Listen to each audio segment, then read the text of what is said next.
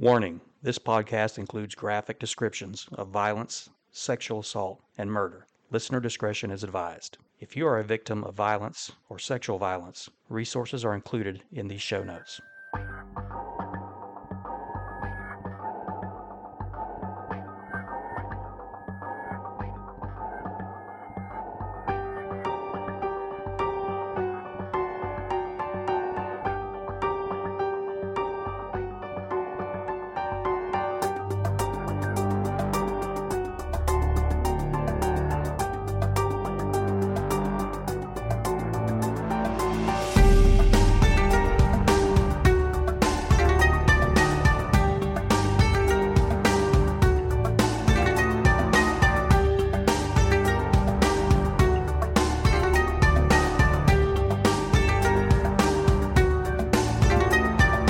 Forensic Fillets is recorded live in Jen and Pony's kitchen. Grab a spoon, a fork, some crime scene tape, and enjoy.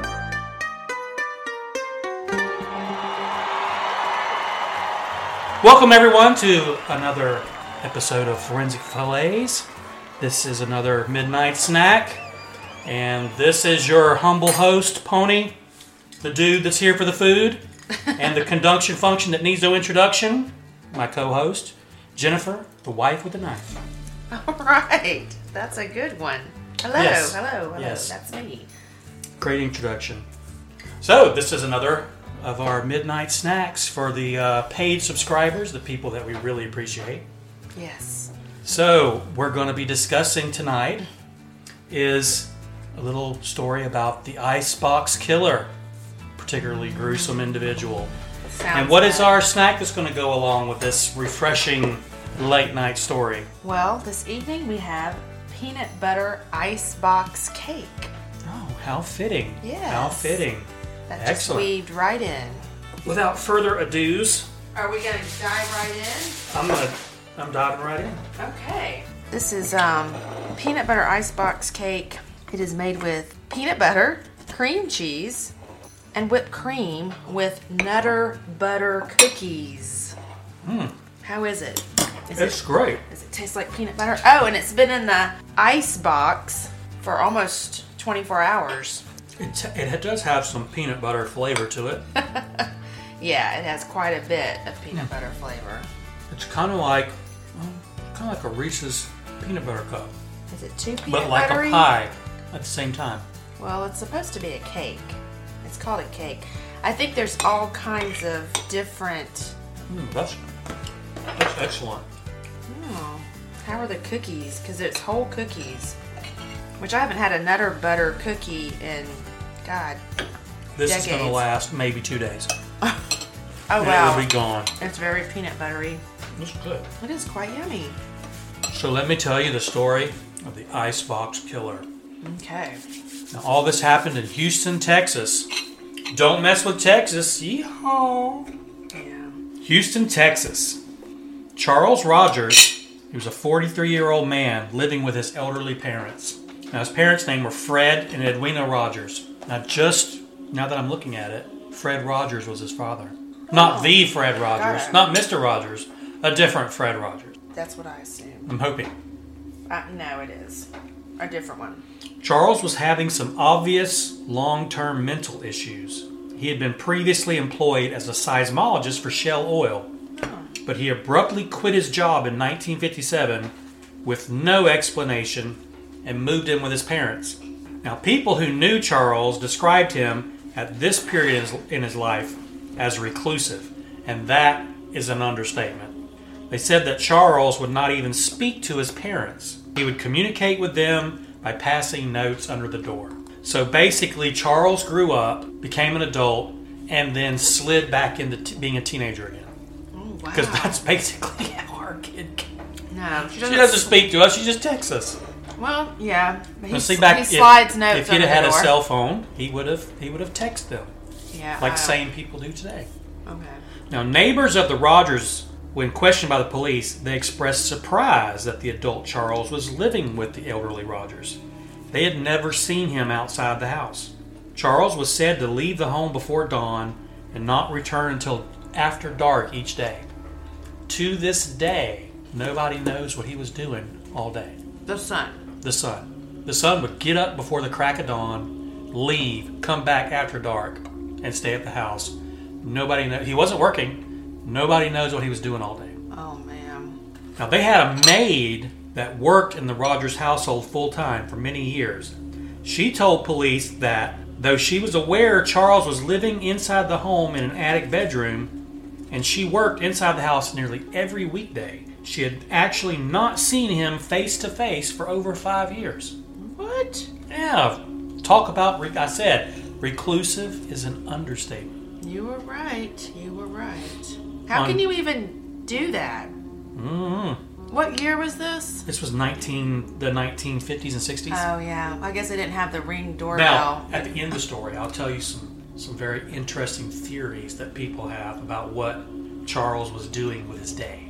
On June 23rd, 1965, Edwina's nephew called the Houston Police Department. The nephew was concerned as his phone calls to the house had gone unanswered for several days. Police arrived at the Rogers home, but there was no answer when they knocked on the door. The officers walked around to the back door and began trying to force their way into the house.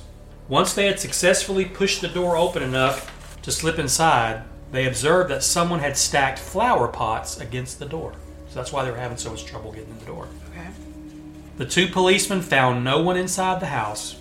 In fact, there was absolutely nothing unusual except for a setting of uneaten food on the dining room table. I don't want to lose my appetite. Oh, is it going to get bad? It's not going to get good. Not as good as this Well, I guess icebox cake. I guess if we're If we're talking about it, on forensic fillets, it's not somewhere over the rainbow. So they look around. They don't see anything unusual. So one of the officers has just a weird feeling. So he opens the refrigerator door and found it stacked with cuts of unwrapped meat, nearly stacked on the shelves. As the officer was closing the door, he froze. There, visible through the clear glass of the vegetable bin, were two human heads. Oh no. I knew it. I knew you were going to say that. The refrigerator was stocked with the dismembered limbs and torsos of Fred and Edwina Rogers. Oh no, he killed his parents? He did. Police later inspected the neighborhood's sewer system and discovered that the organs of the unfortunate couple had been removed and flushed down the toilet. The organs? The organs. Oh, I thought you said orchids. Yeah, they pulled out their orchids and flushed them. Well, that's where all the flower pots. That's what all the flower pots are from, because he had uprooted all the orchids and flushed them. Okay. So, why did they look and what made them want to go into the sewer system? Like what? They couldn't locate the organs in the body because the organs had been removed. Why didn't they look in the trash? They did. They probably did. They probably didn't find anything in there. So I guess they had to go start looking in the... An autopsy of the remains determined that Fred Rogers had been beaten to death with a claw hammer, and his eyes had been gouged out. There's some deep psychological stuff going on there. Yes. Edwina had also been beaten and shot, execution style. The entire house had been meticulously cleaned of any blood evidence, except for a small amount of human blood remaining on a keyhole saw police found in Charles Rogers' bedroom. Now, police began the search for Charles Rogers, but they knew it would be a challenge. Charles was reportedly highly intelligent and spoke 7 languages. God. Even though an extensive multi-agency manhunt lasted several years, no provable trace of where Charles Rogers escaped to has ever been found. Not a single bit of evidence. He just vanished. They never found him. Well, I guess back then it is more possible than... It's a lot harder now. Right. With the internet and stuff than it was in the 50s and 60s. Well, and he didn't speak to anybody, so as long as you don't tell anybody else, like you said, you can get away with just about anything as long as you don't tell a second person. That's right. As long as you don't tell nobody else. Now, you can actually look up Charles Rogers online, and there's a theory that some people have put together that he was involved with the JFK assassination. And that's what he was spending all his days doing. Because he was in Houston, JFK was assassinated in Dallas. That's a... And they have all these things saying that he was connected somehow to the CIA. I don't believe that. But it's an interesting theory because, like, what is he doing all day that he's gone all day? And here's a picture of somebody looking in a refrigerator or an icebox. Yep, that's what they call the refrigerator, the icebox. And it's very interesting that here's a guy, he's in his 40s, military service, college degree, highly intelligent, spoke 7 languages. He's a successful seismologist for Shell Oil. Seems like he's got everything going for him. And then one day he just quits, moves in with his parents, and becomes a recluse. Did he have some kind of major mental break, or was he involved in something? He had to. Involved in something spooky. Yeah, but to kill his parents? Maybe he went undercover for the CIA. Well, then he was Maybe his father saw something that he shouldn't have. That's why his father had his eyes gouged. It's possible. Conspiracy theory. Oh, you have to speculate on this one, I guess. Yeah, and then they never found him. You don't know where he went to, or... No idea. And nothing. So, that's the story. The unfinished, unsatisfying story of the Icebox Killer.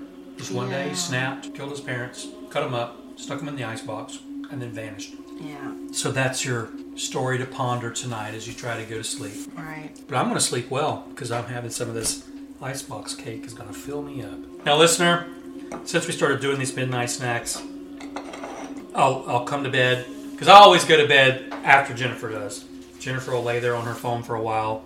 I'll sit in my recliner. That's not true. Finish a show or two, and then I'll come to bed, and then Jennifer will already be asleep.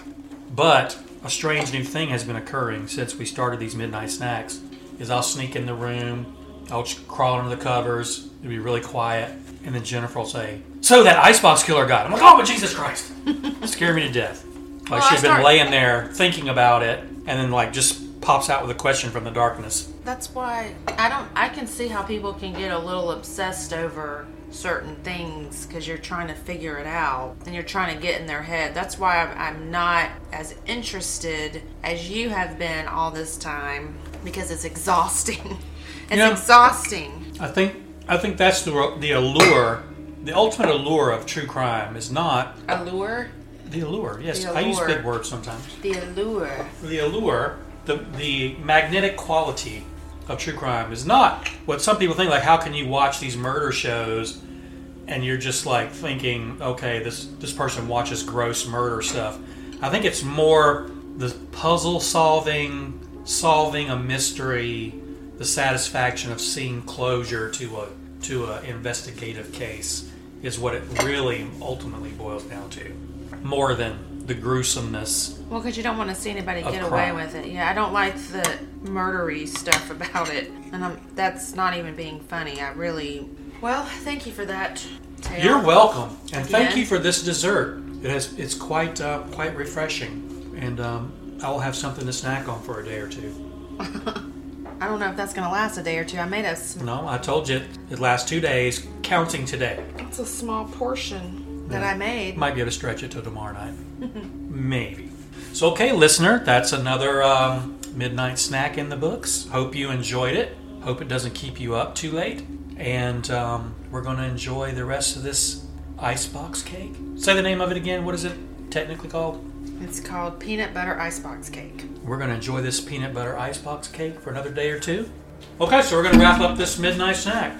All right. It's been most refreshing. I enjoyed it. And listener, we'll see you at the next stroke of midnight. Have a great night.